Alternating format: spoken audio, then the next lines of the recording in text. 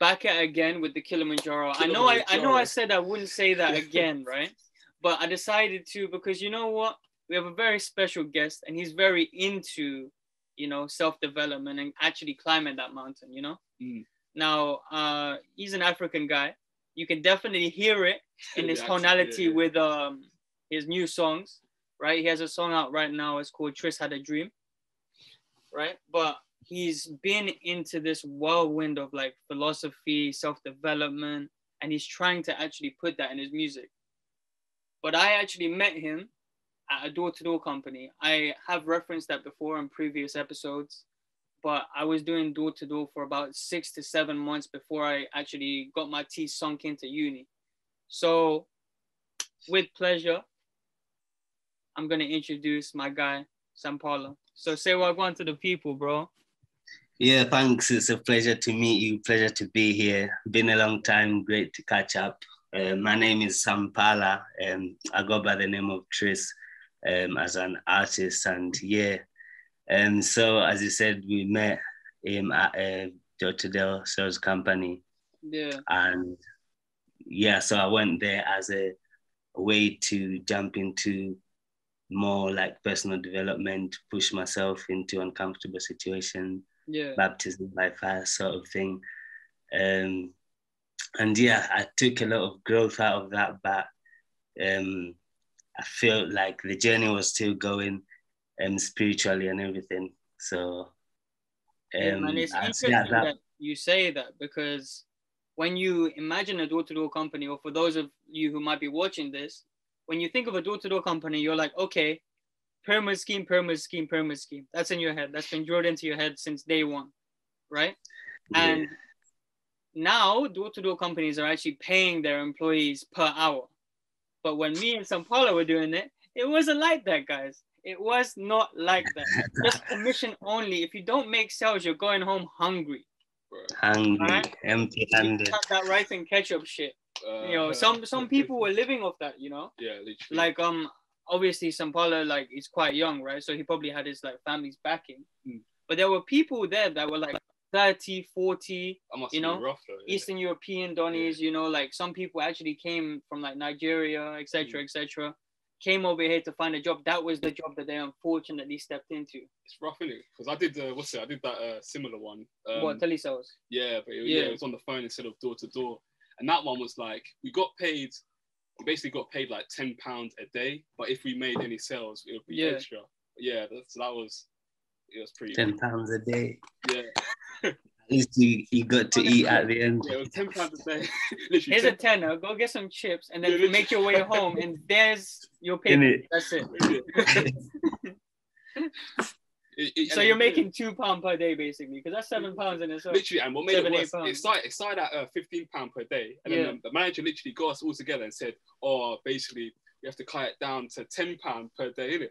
Yeah. And what made it really weird was one of the people that I was working with. They were like, "Oh yeah, that's fine. I'd rather work like that than be paid like £7 an hour to just stand there at a store." I'm like, well, I'd rather be working at the store, innit? Yeah. If you're being exactly. So let me give a bit of background into the type of organization that we are working for, right? So they make it seem glamorous, right? They sell you the dream, which is, okay, you can own your own company. Yeah. Right? And to anyone listening, you're probably like, okay, yeah, that sounds dope. Why wouldn't I do that, right? And then you go to like these interviews. You go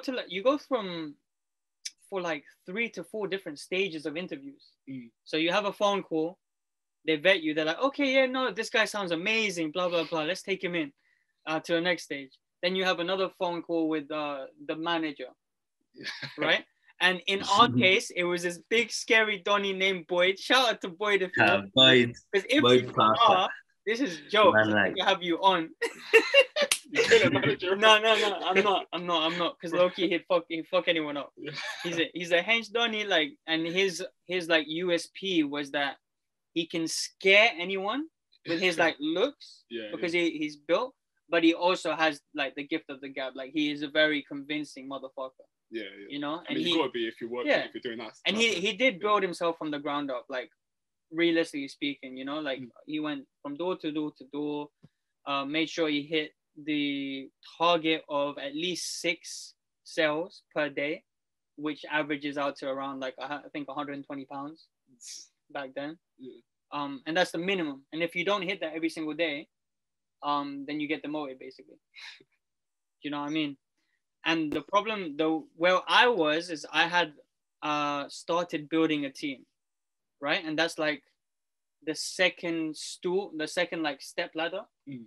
And there's like 4 step ladders to get to reach like a general manager, then regional manager, then so on, right? And you start to get residual income when you have a team of 5, like we were saying earlier, right? And I was on like the second step ladder, and obviously Sampala was saying that he was doing it for mentality boost, you know, to make himself uncomfortable, because as we said in previous podcasts, nothing grows in our comfort zone. Everything grows outside of it, because we're so, you know, adjusted to our own comfort zone. If we don't push ourselves out, then we're going to remain the same human beings. I doubt any of us want to do that, right?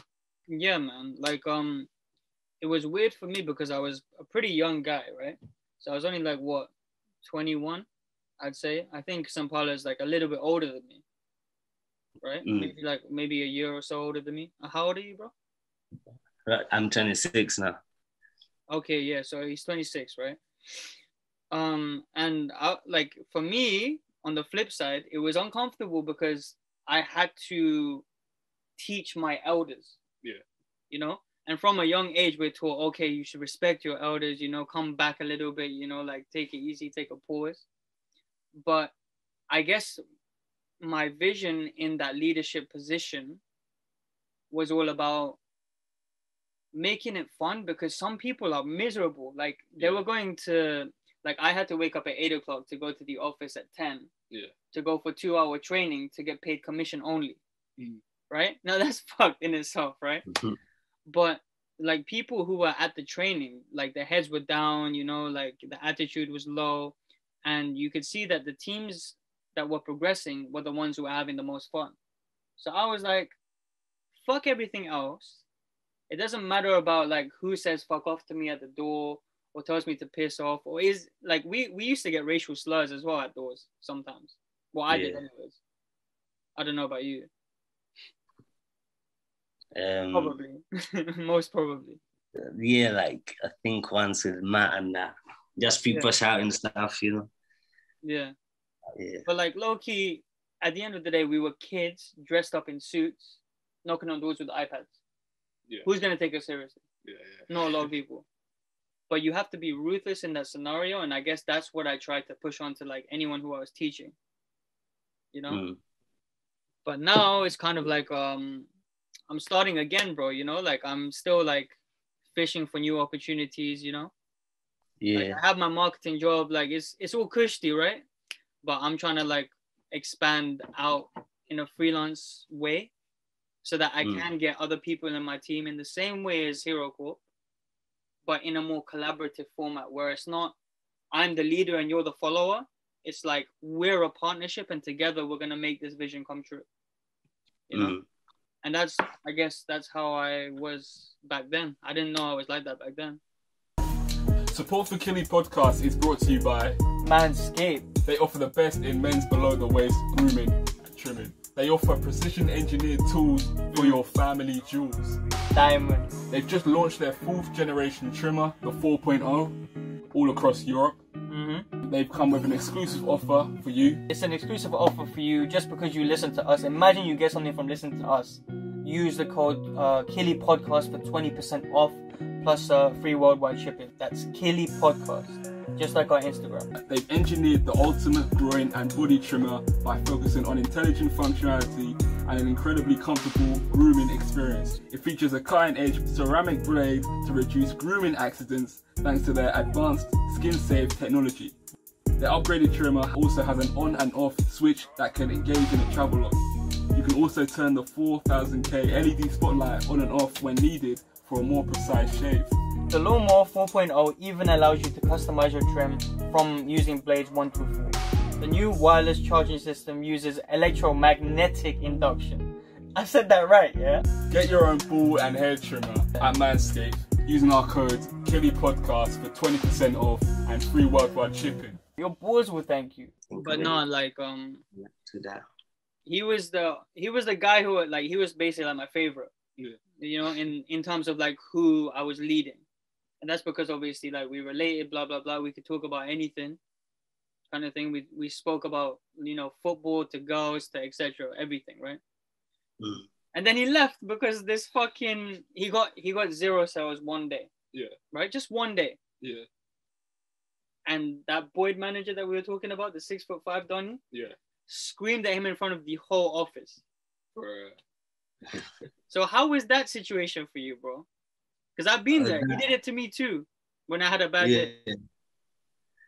Yeah, I mean, it's like on one level, it's like, what else do you expect, sort of thing. You've got this target you're meant to hit. And then on the other hand, it's like there's only so much you can control. You might end up with a day where it's like, oh, the situation is basically out of your hands. You don't know what kind of person you're gonna speak to, sort of thing. And so when someone kind of seems to throw all the blame on you, whilst you know that it's not necessarily all yours, it's kind of, you kind of get tempted to retaliate in a way, but yeah, you just have to look at the bigger picture and take it on the chin and just accept that it's just part of the game. Yeah, and I guess that's what it was for us, isn't it? It was a game to see how far we could push ourselves, innit? Yeah. And low key, like I'm still, you know, I'm friends with a couple guys from Hero Corp, not a lot. Somehow we've stayed in touch. Mm. You know? And that was through, after not speaking for a year or so, you sent me your music. You know, and I was like, okay, cool. Like this guy's probably just starting his like thing, so he's just pushing out to everyone, right? But I took that as, okay, cool. I'm still in his contact list. Might as well listen to the song, and like we can play a little bit now if you want. But Cool. This is I Had a Dream. It's your latest track, isn't it? Yeah, latest one on YouTube. So what was your like? I don't know. I guess let's get into this whole music thing. Like, what made you start music, or was this always gonna be a thing? Music has always been my main thing. Since like back then? Yeah, since at school basically. I studied school when I was in like year 10 and that. So I studied music in year 10 and that. Yeah. Did it at college as well. Did it at uni. And then I've always been passionate about music and being an artist. I've always like, for me, I'm an artist regardless of like how many people have heard of me or not. Like, I think anyone who's creative understands that you just have to create regardless of whether people want to hear it or whatever. It's just part of who you are. Like, you have to express yourself, and music is my favorite way of expression. And so cool, man. It's always been music. Who do you say what do you say is like your influence when you're making music? Like, who are your like influences?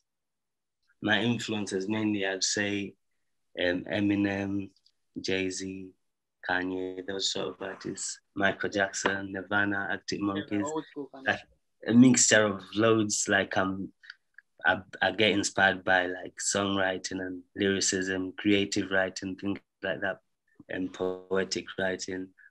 Yeah, I can hear that in your that track. I Had a Dream. That track, like that's like that proper lyricism, but you did it in a way that's still kind of like catchy. Yeah. Like in like a new wave sort of way. Yeah. Tried to. It's poetic, man. Because I don't know if even Sampala knows this, but I have a poetry page as well, bro. You have a what? I have a poetry page as well, man. All right, dude. I didn't know that. Yeah, man. So like, I have to check it out. I've been writing poetry since I was like 14. The only reason why I started is because you're trying to pick up girls. That's the only reason, bro. So remember that episode in Fresh Prince? I don't know if anyone remembers it, but he only picked up a poetry class so that he could like woo this girl he had a crush on. Yeah. Do you know what I mean? And he like had an alias and he put like a fake mustache on and everything. Like Ralph de la Ghetto or something. Ralph de la Ghetto. Yeah. De la Ghetto, innit? Yeah. Yeah, and then he had like his little like what's that smoking pipe, whatever it is. Mm. And then he just recited it. And in the end he got Jeffrey to do it for him. And Jeffrey got the go. But yeah, no, that's why I started, you know? And then I guess when I got more in tune with like I guess sales in a way, you know, how you can convince someone to your point of view, how you can express yourself creatively. And I guess the two kind of mesh together and kind of form this poetic version of myself. And for those of my friends who are out there right now, like the Mandem and all of that, they're probably like, wait, like this guy's doing poetry? And that doesn't make sense. Yeah. You know? But it's always kind of being there. And I guess through a combination of 6 years of girlfriends, I guess I've honed in that skill where now I can like be comfortable doing it myself. You know what I mean? Yeah. And actually putting it out. So, are you still doing it today? Like, do you do it these days? Yeah, but like instead of like that romantic shit, cause bro, like I used to do some romantic corny ass bullshit, yeah. Wet in a diaper, bro. I can't lie to you, like quite cringe. Can we hear one of them? Yeah, and I think like there was this one song that I wrote, and it was basically a parody of one of J. Cole's songs. Let me get it real quick. For Your Eyes Only. Yeah, so that actual song in the album, not like the album itself, but that song I parodied in it. And it was a love song, I can't lie, when I put it out, but like I changed it around. I started, you know, doing some recreational activities and like kind of finding like a flow. You know, I'm never gonna rap, by the way. I understand how high pitched my voice is. I'm not gonna do that shit. And I'm self-aware, but I got down with the flow. I've always been into like hip hop and that, and now it's more about self-development and philosophy, because for me, the word success is like a drug for me. Like I lust after it. And I guess through lusting after it, I've kind of fallen in love with exposing or triggering that mindset in other people. So I guess that's why we're doing the podcast now. You know? Yeah, that's been on his own journey. Like that's like something I wanna do as well. Like basically, as much as I can, not only through music, like through music, obviously, and to make it more, see how I can make it more empowering or inspiring, and just allowing people to believe in themselves, basically. Because it's something I struggled with for a long time and basically affected my music as well. But it's like pretty much the most crucial thing is to be on your own side. Like people don't really put much value in their own support. They would rather just look like they just want to be supported by other people, but they're not willing to support themselves like to the fullest. So trigger that through people. Like I'm trying to do that as much as I can through the music. Yeah, because I guess like we always hear this phrase, it's like it starts from within, right? Yeah. And we hear that, we're like, yo, this is kind of gay. You know what I'm saying? Like, what do you mean start from within? Like within myself? Like, I don't want it up me anywhere. You know what I'm saying? Right? Nah. But then, Hey, don't get triggered. Don't get triggered. Hey, yo, I want to get cancelled. Cancel me now, please. Like, where is that? Where are the people who cancel? Like, where are they at? I can't see them. Shh. Anyways, but yeah, no, we hear that phrase, right? But it's true because of the fact that once we're able to be on our own side truly, right, and understand where our strengths are versus our weaknesses, then we can, you know, surround ourselves with people who have strengths where your weaknesses are, you know, and then get better through that medium, you know? Or surround yourself with people who will lift you up, but also give you constructive criticism. And that will lift you up. And sometimes actually isolating yourself and reading books about the topics that you are not comfortable with, or you want to learn more about, like, for example, you want to learn more about music, right? So you download one of your favorite artists, let's say Eminem's autobiography, you know, and from that you can gain like some form of inspiration. I'm reading this book called Third Circle Theory. I've showed it to CJ. Yeah, I finished it. I need to read it. I need to reread that book because I want to. But you finished it? Yeah, I finished it. I just need to. I want to reread it so I can get more. And a summary of that book is basically seeing the world through the lens of a third person. You know, so where you're seeing life outside of yourself, so you have a bird's eye view, and everyone knows that from a bird's eye view you can really pick apart different things. Like, let's say you're watching a football match. If you're watching the football match and you see an opportunity for someone to shoot, you're like, why the fuck isn't he shooting?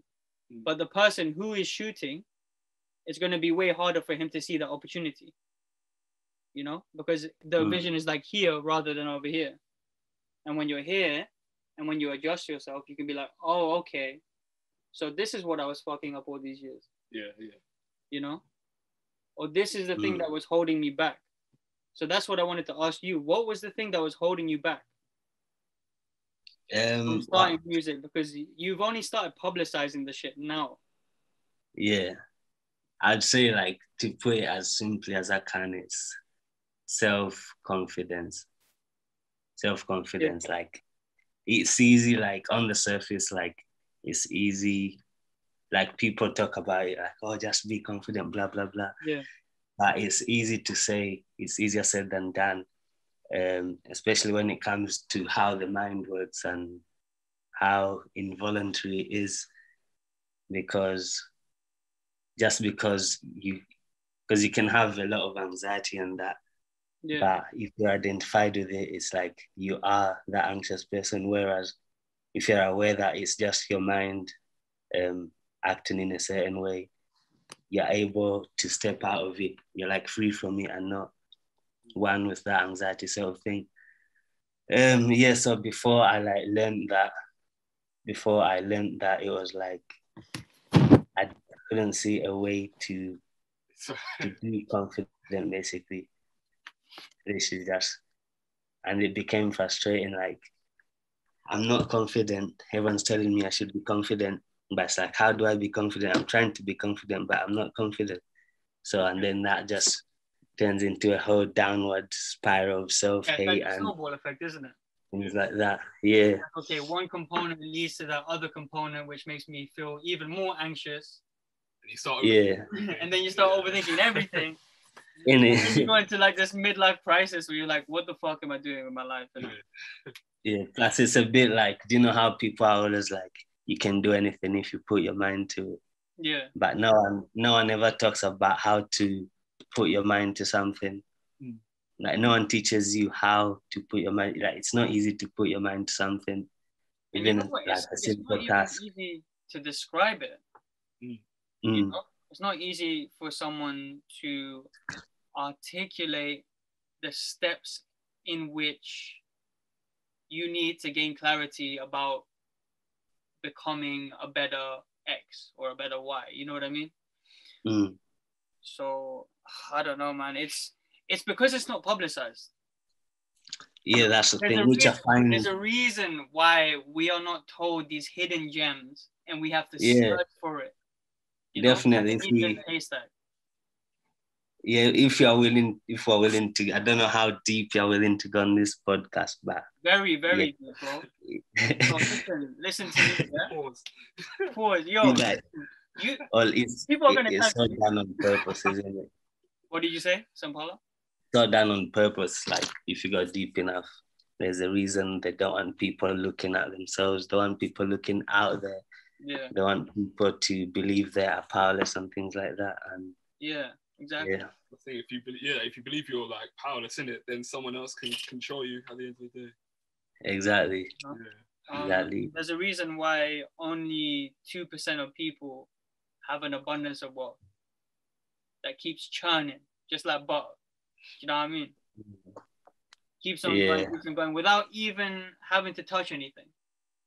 Whereas 98% of people are asleep, or asleep in quotation marks. But in reality, if 2% of the population were able to accumulate that amount of wealth, surely that means that we can as well. Yeah. But we have to dig even deeper now, because there's a cluster of information nowadays. Yeah. You know? So that's the thing, I think. Yeah, go on. No, sorry to interrupt, but it's like there's always two sides to the thing. Like, that's the point, yeah. I forgot what point you were making then. I just lost it. Yeah, no, it's cool. Just carry on what you were saying. It's like, we could go very deep in this podcast, to be honest with you, because like I've been like I'm willing, I'm down. I'm a philosopher. I also regard myself a philosopher. So if we wanna talk spiritual and philosophical, we should. Yeah, man. I guess it's if it gets to that point. But what I want to be doing for myself personally, and this is the standard that I hold myself to, right? Is I want to become a thought leader, right? So, of course, like through philosophy, etc., etc. And I kind of see life as like a combination of lines that attach to a different node, just like a flowchart would. Yeah. You know? So I saw this quote, or not even a quote, I saw this imagery from this guy I follow called Novin JC. I don't know if you've heard of him, Sampala, or not. No, I don't. But it's like this diagram, right?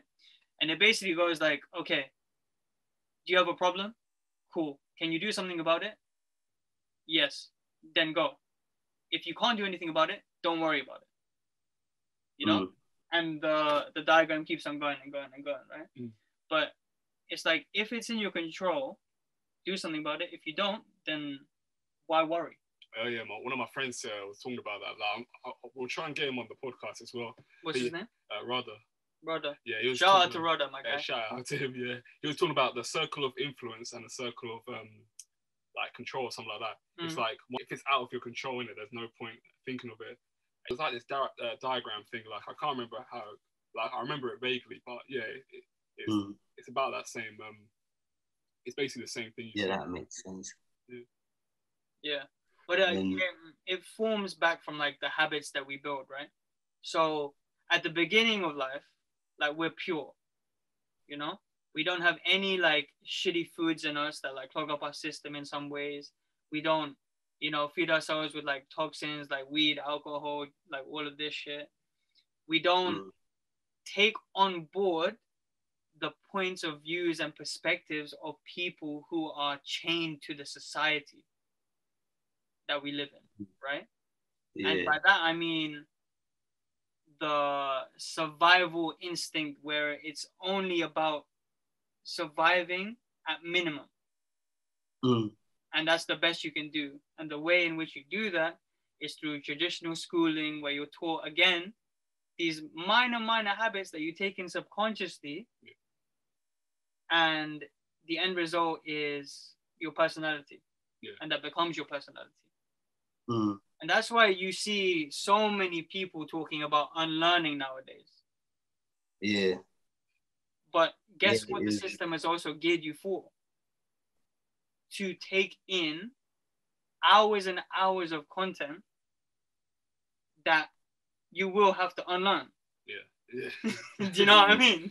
So you're kind of stuck in this spiral. And I guess you can go on from that, bro, because if you wanted to go deep, I've kind of opened the canister of worms, you know? So that's a good place to start the whole education system. Yeah. Because I feel like that's one of the big pillars of control that those in power have over us. So it's basically like, it's like a factory, basically. Just imagine, as you said, this pure whatever being spirit is born. And by the time you're 3 years old or whatever, they've started molding your brain through the education system. And you become used to seeing this authority figure that you have to follow in classroom. So that's basically the indoctrination starts from there. And you have to do that until most people till say they get to year 11, till 16. Yeah. So that's like what, 13 years of like everyday programming, essentially. Programming, exactly. And basically like the education system isn't there to educate us really. It's there to create workers for the system. Workers, the whole 9 to 5 thing. We got used to it at school because we used to go to school 9 to 3. So it's calm. I got to work 9 to 5. I used to be scared of my teacher or whatever. So it's calm. I'll be scared of my boss. We just basically trained to live this way. Exactly. And exchange yes, one comfortability for another comfortability, right? Yeah, exactly. And then they always, the way they do it as well, they just dangle this little carrot. So when you're at school, it's like, just keep running. You'll get your job at the end of this, keep running. Yeah, exactly. So you just keep running. And then you get your job. Just keep running. You get your pension at the end of this, boom, boom, boom. Yeah. Before you know it, you're 65 years old, you're too old, blah, blah, blah. And then you just rot in a thingy. So the system has sucked your energy. The matrix has used you and ready to dispose it, basically. That's the people who are stuck in the system, but not everyone ends up in the system, like say entrepreneurs or people who like, there's a lot of hella rich people who like they dropped out of school early or whatever. I think a lot of it is to do with how they just grew up viewing society and reality in a different way, and it's not as molded as everyone who just stayed in the whole boxed way of thinking and the whole indoctrination thing. But yeah, there's like the education, that's one big, like, it's one main pillar, right? So like we're basically discussing the third circle theory at the moment, right? Where it's like, okay, one of the main fundamental pillars that like kind of program our brains is the education system, but it's also like our experiences. Yeah. And the way in which these entrepreneurial figures kind of beat their way out of this box, right? Or like make these walls that they're surrounded by crumble down, is because they've experienced something that's made them think, I don't belong in this box. It made them question everything at the end of the day. And like, I don't know, from young, I feel like the seed was planted in me from, I suppose, like I have some uncles and aunties who are entrepreneurial figures, in it. Yeah. Like they're entrepreneurs already, like they make good money. You know, normally from an Asian household, you do find some uncles who are hella rich, right? You know, and when they sit down with you, you know, they take you to, I don't know, I used to have golf lessons with one of these uncles, right? Yeah. And he used to teach me, and like through those conversations, he was like, listen, save your money, don't spend it, which is the complete opposite of what, you know, the system teaches us to do. Yeah. You know? Or find something that you're passionate about from young, which is the opposite of what the system teaches you. Because think about it like this: everyone's been to at least high school, right? Most people have been to high school, middle school, you know? And from there, are you taught, okay, you need to find a specialty? Fuck no. You're taught, listen, math, science, English, they're fundamental. They are, by the way, definitely. Right? Maths and English, you need to understand like those things. English to communicate, maths to, well, maths is fundamental in all areas, especially financial. Yeah. But yeah, problem solving as well. And science to kind of understand the mechanics of the world. But like science we'll touch on another day, because like I can't be asked to unwind that web. Right? But we're not taught to search for our passions early on. And I think that's one of the fundamental areas where, I mean, in an idealistic world, we change. But we can't change it because we won't keep the rich rich and the poor poor. Yeah. you know. Yeah, that's the whole thing. It also comes back to the whole survival thing. Yeah. Like obviously we have to survive, like that's number one thing. Yeah. So that we stay here in this human experience. But in terms of the resources that are available right now on the planet, it's like we can move beyond just survival sort of thing. We can move on to bigger things. But those in power are making sure that the masses, whatever, are only in survival mode. So they'll be willing to accept the peanuts that they throw at them, basically, like the whole 9 to 5 thing, like compared to, like people think it's obviously compared to poor countries. Like I grew up in Zambia, like I've seen what poverty is like. And so if you say, I don't know, someone who gets paid 20K a year, that's a decent job, like. But compared to, like, say, I don't know what those billionaires or whatever are making, millionaires, like the wealth distribution is just, it's crazy that people don't even look at it and question whether something needs to change. Yeah. Like obviously you could say, oh, work hard like they did, blah, blah, blah. But there's clearly a manipulation going on. Yeah. So that's one thing that's very weird. It's like, you see how you were saying about peanuts, right? Like in a job that's like 20K, realistically speaking, you're getting paid peanuts because it's a business. And at the end of the day, with you, they're cutting costs and they're getting the most out of you.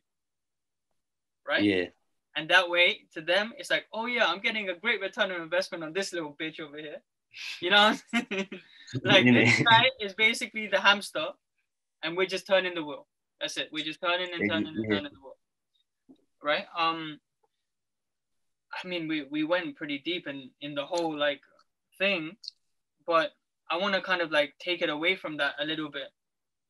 But he mentioned there that he's from Zambia. I want to know more about that experience, bro. That kind of shit. In Zambia. Yeah, like. What were the key differences between growing up as a Zambian boy named Sampala compared to the life that you lead now, bro? What for between when I was growing up in Zambia to here? Yeah. So. Yeah. What experience? Talk to us about the Zambian experience. Yeah. So like, it was crazy. Like, it was crazy. So, well, we grew up in a just like lower middle class family. I didn't say we were like rich or anything, but we weren't like proper like poor and that. Yeah. But some of my friends, I remember, like they were like barely had anything to eat sometimes, or they can't afford shoes, things like that. Yeah. But it's like, I don't know, we just grew up in and like acceptance of like, this is just how it is sort of thing. Just because you go everywhere, like there's loads of poor people, there's loads of rich people, but rich people were like really rare in Zambia. I thought, oh, that's just how it is. But then moving to the UK, it's like, wow, it looks like almost everyone's rich now. Like from the perspective of everyone in the UK, everyone's just like normal, calm. But if you like compare to an average person in Zambia, it's like, wow, you're pretty rich. So it's like, yeah, in a rich country. And then, I don't know, you kind of think like, oh, how is it that there's a whole country of people living like this, and then there's a different country, but that's a different subject. But yeah, there was a lot of good experiences, like when, like there was once. Give us a story, bro. Like a story that's close to your heart. Like just share something to the people. I don't know, like I used to enjoy just going out on like adventures, because our house used to be on the end of the neighborhood.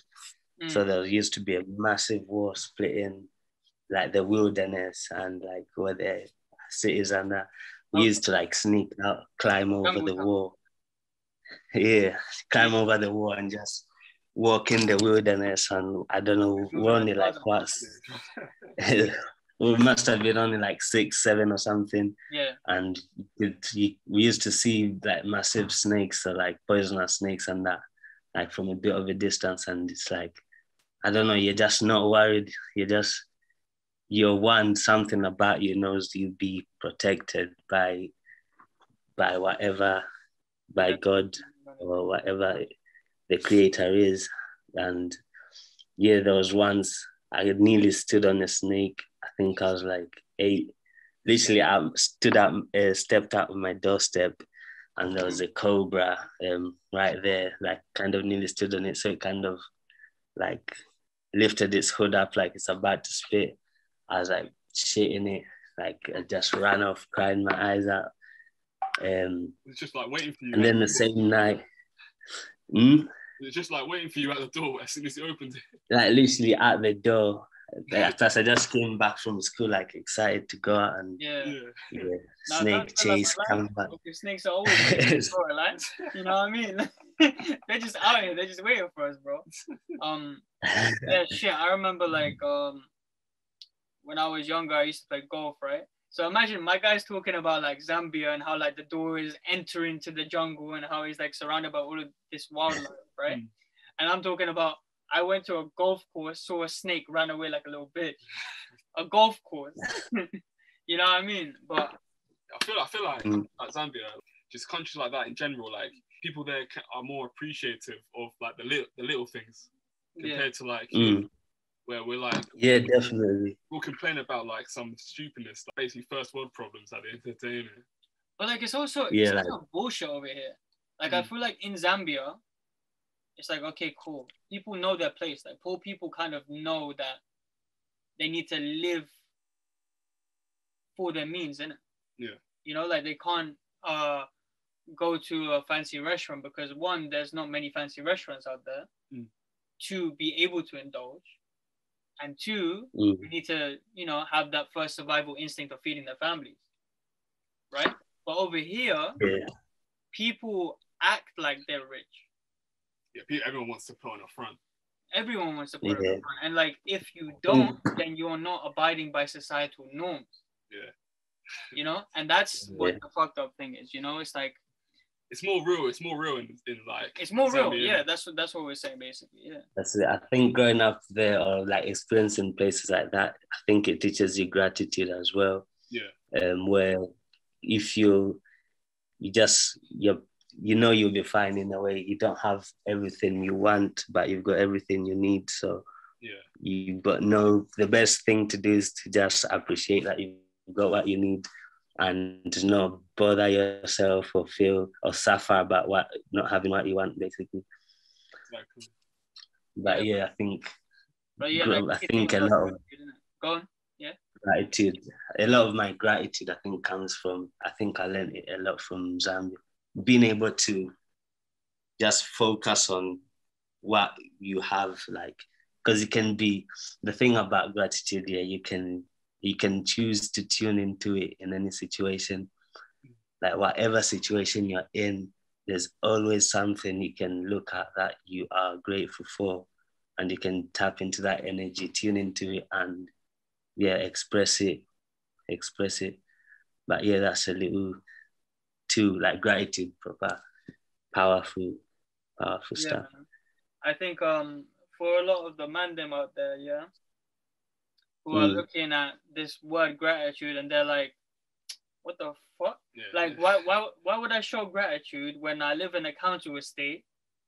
Do you know what I mean? Like, why would I do that? Or I'm okay, I have a secure job, why do I have to show gratitude? Like, why do I have to do this? And it's not about like, oh, I'm grateful for that donut that auntie got me yesterday. Do you know what I mean? It's not about that shit.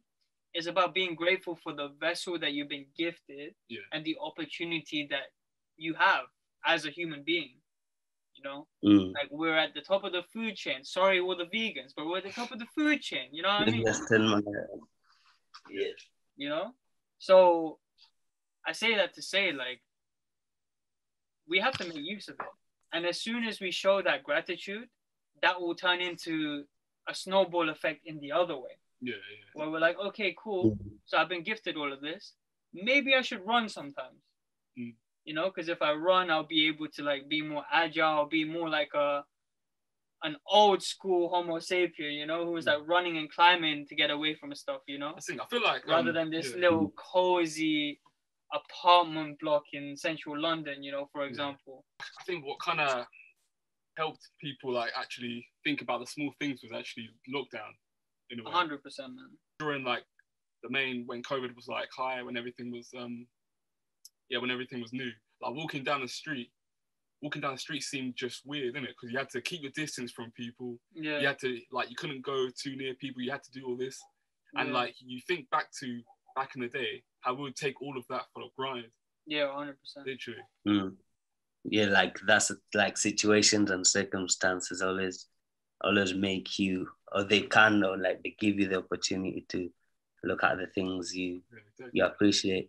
And with the whole gratitude thing as well, it's not just necessarily like, oh, why should I be grateful sort of thing. Like, as you're saying earlier, like sometimes there's people who are living through suffering, and a lot of it is like just caused by the mind. Like pretty much all suffering is just your mind, basically. And gratitude is like, imagine it energetically, like there's a negative, if there's a negative energy, such as, I don't know, fear or anxiety, so let's say worry. No, not worry. Yeah, worry, for example, you can like counter it with looking at something else that you are certain about that already happened, and then like that worry will disappear. And with gratitude, someone might suffer because of a situation, and it's just their mind latching onto that.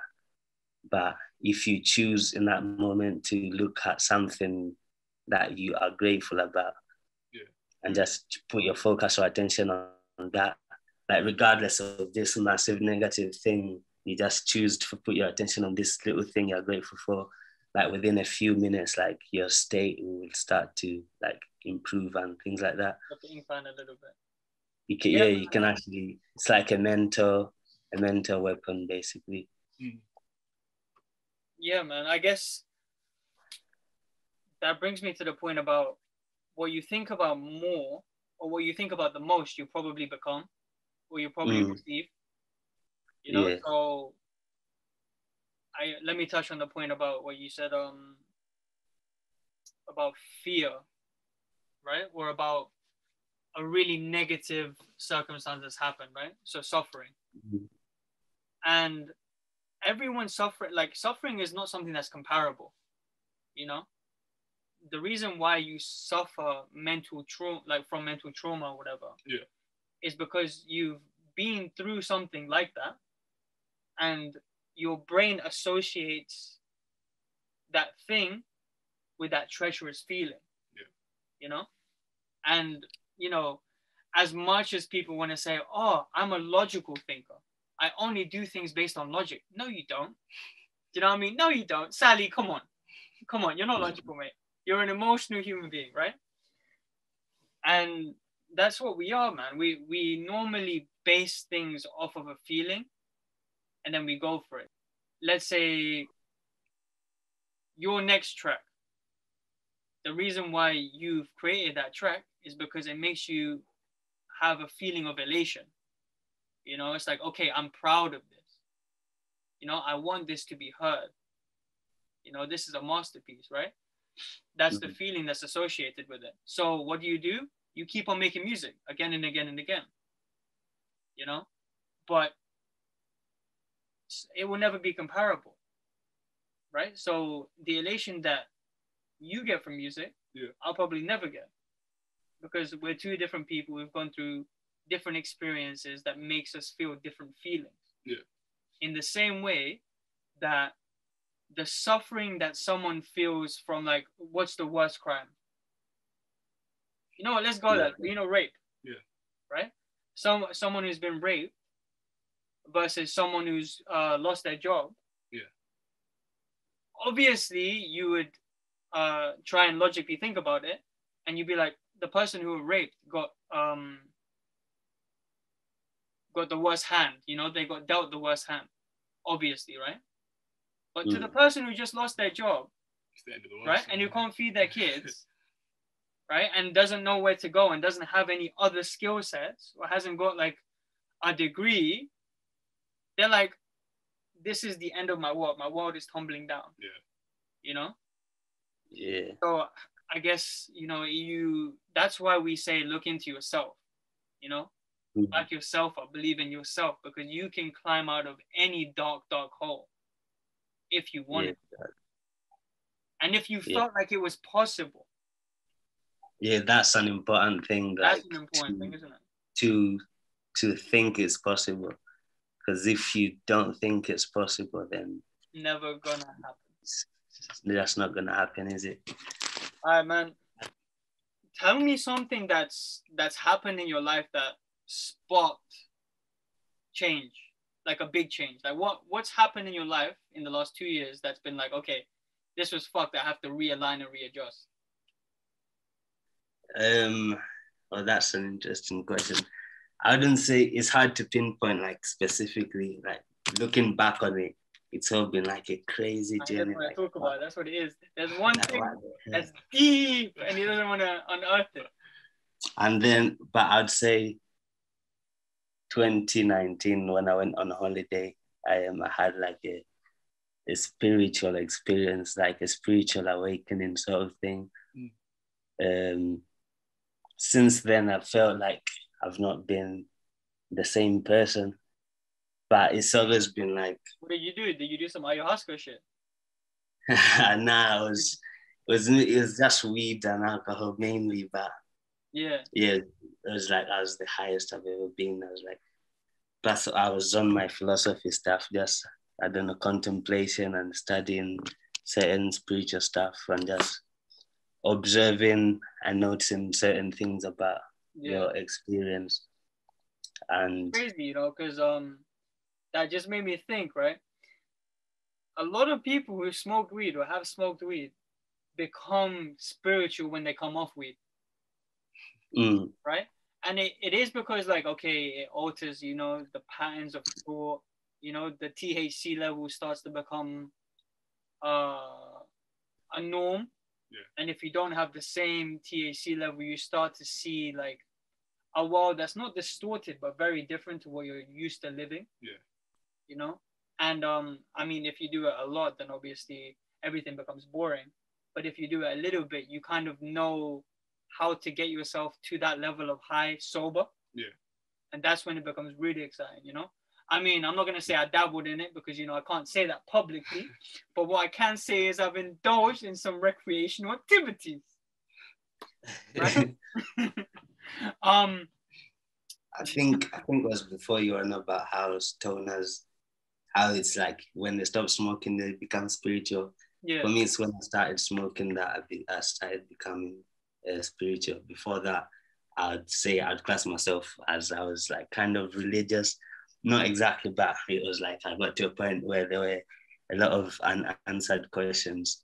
And so then I started smoking and then like, whoa, a whole new thing. I'm not condoning smoking, by the way, but when I like just to first, I was just intrigued by how reality could be so altered, or my experience of reality could be so different just by smoking something. And so find it intriguing. Just the whole idea of like consciousness and how it can easily be manipulated in a way. Manipulated and then you start thinking about like how you've been manipulated, right? And then you get into this whole whirlwind of things that we just spoke about for like half an hour, you know? You know? But I was just mentioning that for me it was stepping outside of my mental box through weed. That's fucking interesting, man. Like low key, there's some people who I'm in talks with, like that you are about to collab with, you know, that also do that. So we'll ask them about that. you know, because obviously that one guy in particular does smoke quite a bit. So it'll be interesting to get his perspective on how that relates back to spirituality.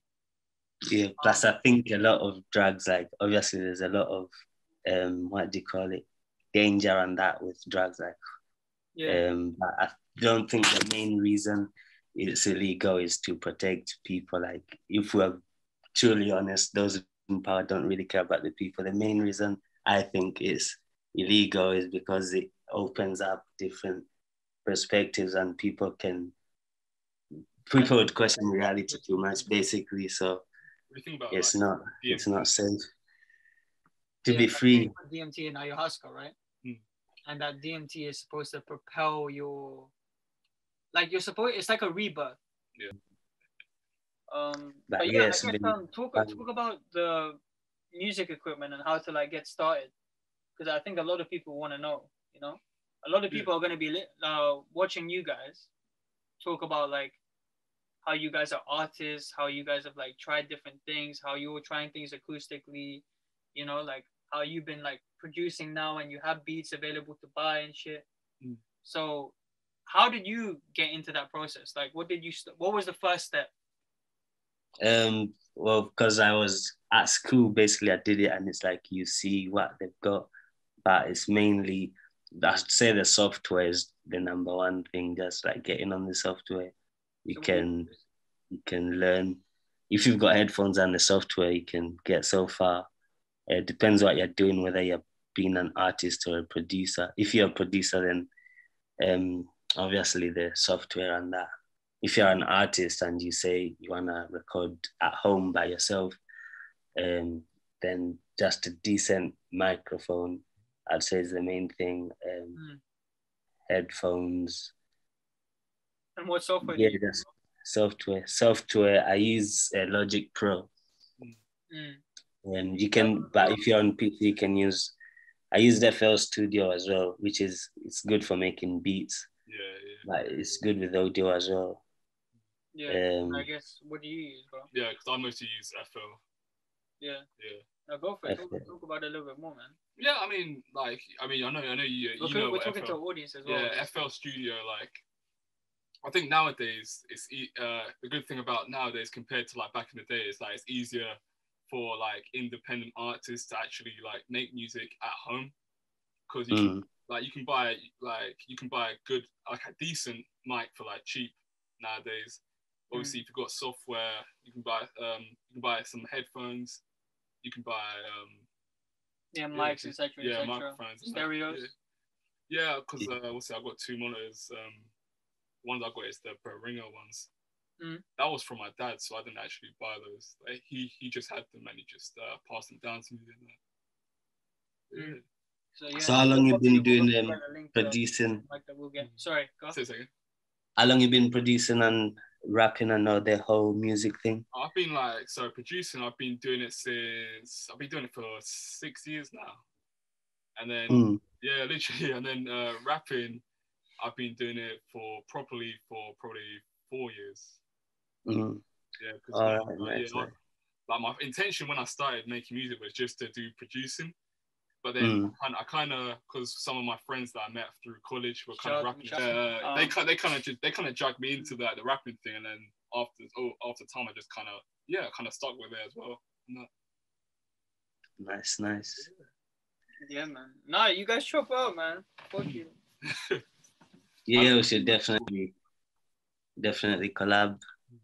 How long you been rapping for? So I started when I was like 13. So I did like 13 years basically, but like not like proper consistently. Yeah. I started taking it like proper seriously when I was like 18. When I moved to uni, and that basically me moving to uni wasn't really about uni.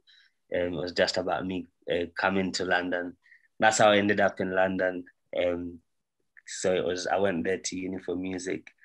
And then after I finished uni, I was still in London. And I thought my business wasn't done in London. That was then when I was at Pantheon.